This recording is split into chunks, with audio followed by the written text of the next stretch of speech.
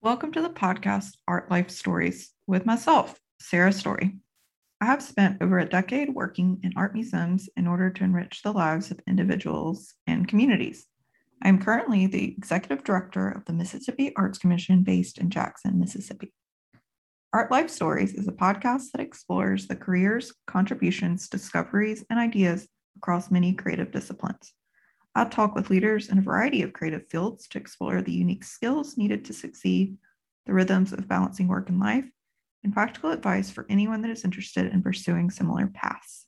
I hope that listeners are inspired to connect to their own creativity and learn how to engage with a variety of art forms in order to broaden their perspective and enrich their lives. You can find out more at sarahstoryartlife.com and follow along on my Instagram, Sarah_story_artlife. Thank you for tuning in. I hope you enjoy.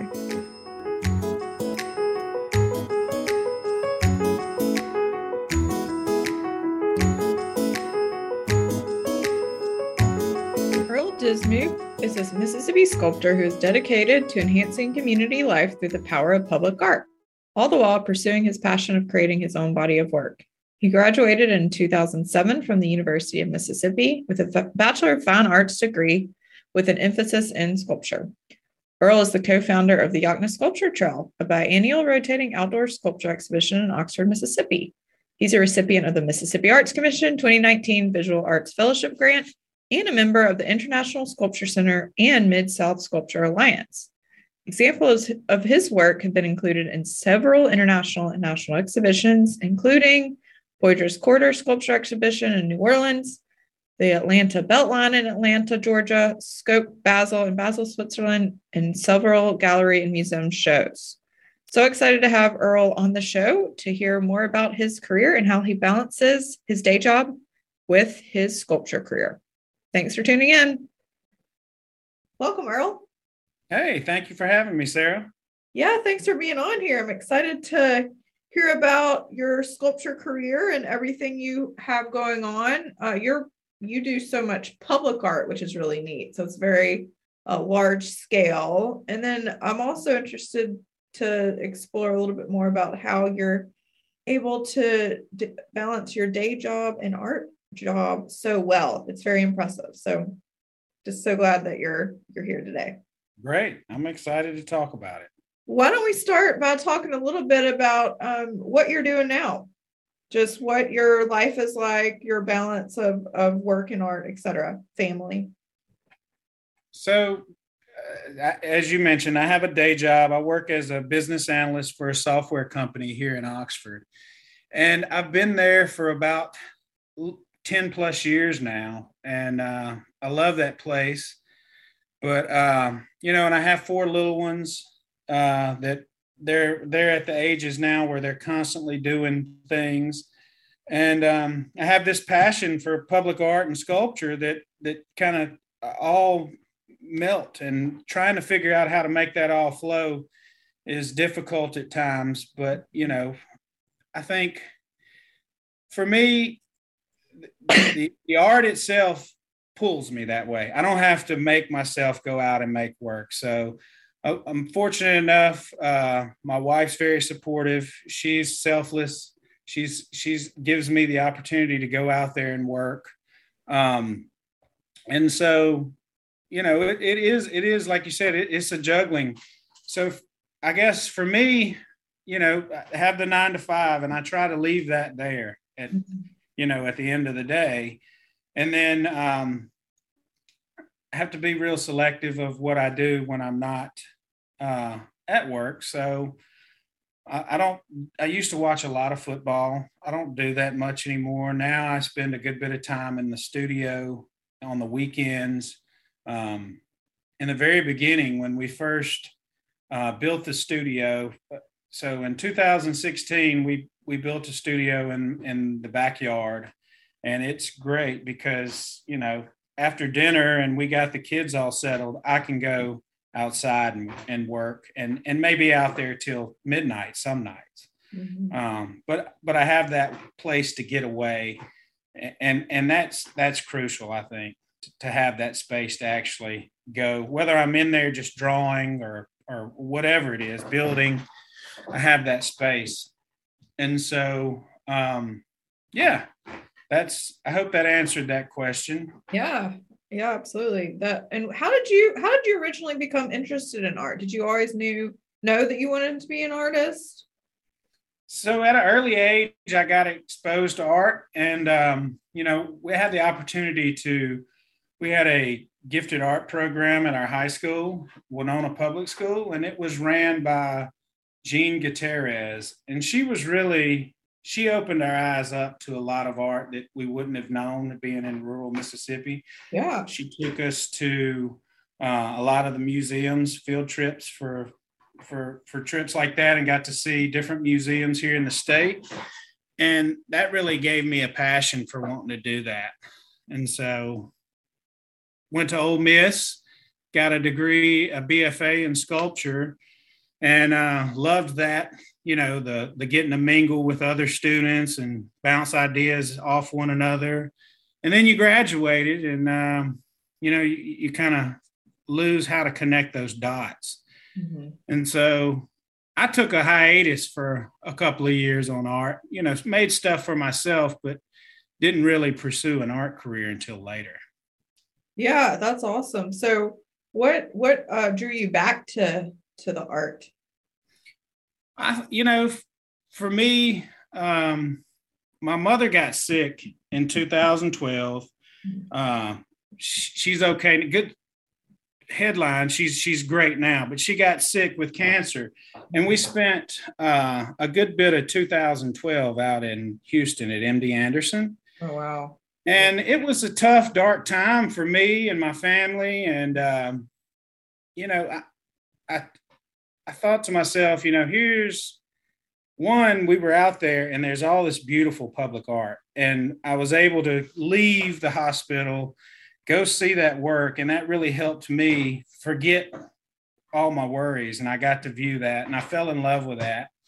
And so when I came back, I really got to contemplating, I better, if this is something I want to do, I'm not promised tomorrow, none of us are. Right. So I really started jumping headfirst into trying to make things happen here and learn as much as I could from people who were doing it at a level I wanted to do it at. That's incredible. Wow. What a good life lesson too, just and a good reminder. Yeah. And so is that how you got the idea to help start the Yakima Sculpture, the public art trail in Oxford? It was that, and a combination of getting the go-ahead from my wife. We used to walk Pat Lamar a good bit and love that place. Like, we live right down the street from there. And so we walked it a lot, and I would always tell her, there needs to be public art out here. We need to do this. And one day she said, would you shut up talking about it and just figure out how to do it and do it. So at that point, it was, okay, I got boss lady's approval. So let's start figuring this out. And then, getting in touch with the aldermen, talk to them about it to see if it's a possibility. And then connecting with Wayne Andrews to kind of figure out the connecting the dots to figure out how we could do this. That's awesome. So so tell us a little bit more about how that developed, because it's how many sculptures are on the trail? So now, it's around 20 in some years. It's really nice. Yeah. Mm-hmm. So I think in the beginning we started meeting, the city gave us approval to use the park. They also paid for the pads to go out there. That was when Pat Patterson was there, and he and his board helped approve that. And so then it was up to us to kind of find the artist and come up with some sort of plan of how this is going to work. And so we did that, met with the architects that helped design that park in the beginning, kind of worked with them to place pads there. That was a lot of fun. That was a part that I didn't really know about at the time and learned. And then, created a praxis for this, or what it was, the guidelines I guess is what I'm looking for. Yeah. The word I'm looking for is create some guidelines for that. And we used Durant Thompson had done that before. And so he helped us with kind of coming up with some of those ideas. And then it was a lot of cold calling artists and looking at work and, hey, I'd love to have this guy here. I'd love to have this guy here. And, inviting people to it and explaining to them, hey, you're in here. We would love for you to show, but there is a committee that votes and picks this work. So just because we're reaching out to you doesn't mean you're in. Right. But from there, it just kind of grew legs. We were able to work with, at that year that was starting, I was going through Leadership Lafayette, which is a really awesome program here that's ran by the Chamber of Commerce. Mm-hmm. And they just take young leaders out of the community and put them on community projects and kind of teach them different things about the community. So that was very helpful. And we were able to, our team project was coming off with a launch party for this and a big ribbon cut. Yeah. So that helped get some momentum for this project and build that, and got a lot of community members involved in it that might not necessarily have been involved. So, yes. From there, it's just, it's been really successful. Now the University Museum is a part of it as well. There's 3 pieces there.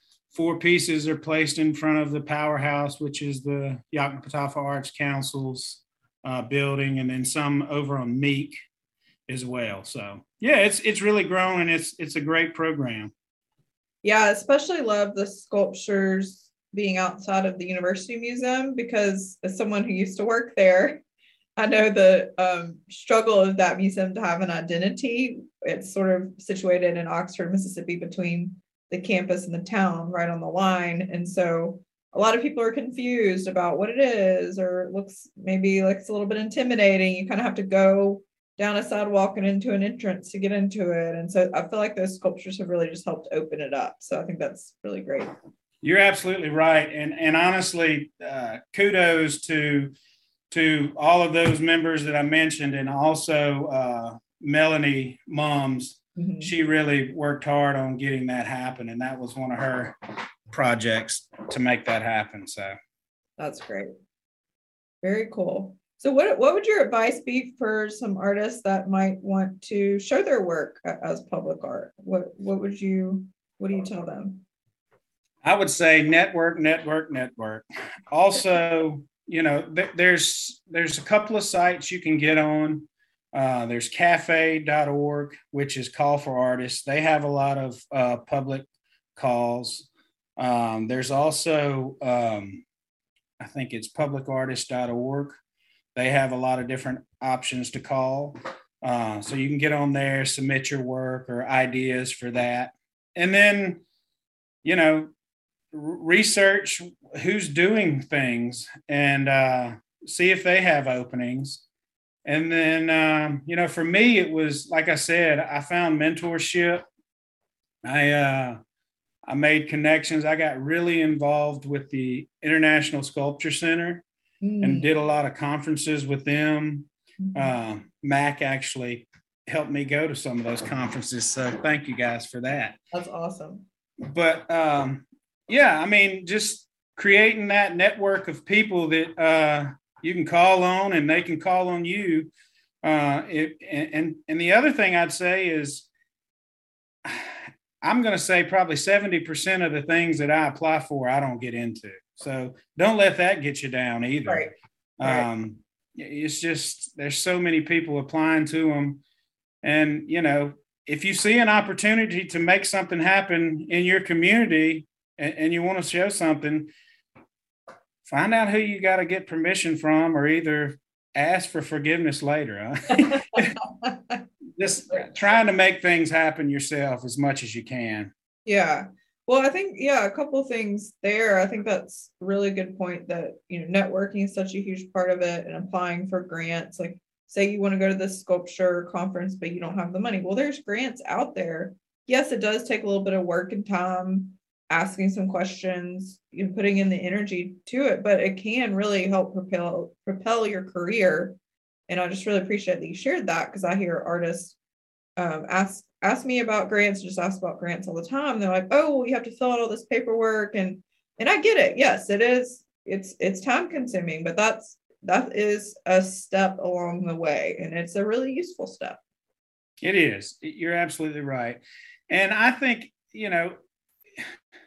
with the technology we have now, applying for those grants have gotten a lot easier. That's true. You do one, you save what you've done, Mm-hmm. you put it in a file, and you apply for another one, and you use some of that same information. So, you can't catch any fish if you're not out fishing, right? That's right. That's so true. So tell us a little bit about what you're working on now. I know I just saw that you had a sculpture exhibition open up at the Mississippi State University galleries, which is awesome.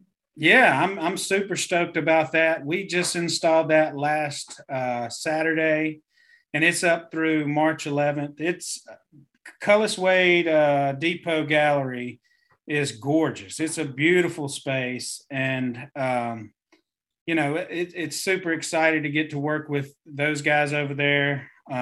Dixie Valswell's one of them. She's just super excited and loves what she does, and just made the show just beautiful, in my opinion. It's that work itself is it's all, for the most part, monotone show. It's black and white, or not a lot of color in it at all. So I really like that about it, and that's work that's been, that's a grouping of work that I've been working on for about 4 years, different pieces of those, and it's really fun to finally see all those together. It's really, not to toot my own horn, but it's jaw dropping to me to see it all like that, and I'm excited for people to see it. That's great. Very cool. And what's going on? You're working on, of course, the sculpture trail still. You're working on the coast now with some younger kids, right? Yeah. So let me mention, so I'm not working with the sculpture trail anymore. I stepped away from there a couple of years ago, but those guys are doing a fantastic job now. Right now I'm working with, but back to the coast, I'm working with Julian Rankin and the Walter Anderson Museum, and he's partnered with Ingalls Shipyard, a few other private donors, as well as the city of Pascagoula and the school system there. We're working to teach vocational kids kind of, here's another avenue you can go down other than just industry. You can create public art with some of these skills you're learning. And so that's been real fun. That's been going on for about 2 semesters now. Julian's leading the march on that, and I'm just grateful to get to be a part of that. And my piece I'll start working on building that final piece that'll go in at the end of this school semester. So that's a lot of fun. Very cool. Go ahead. Sorry. Oh, what'd you say? I was saying, one of the cool things about it, all of the steel for this project was donated by Ingalls Shipyard. Wow. So we got to tour that place. It was a lot of fun. So that's really cool. What are you most looking forward to with your art and sculpture? I want to keep growing momentum. I don't really have goals for my art other than to continue to keep making.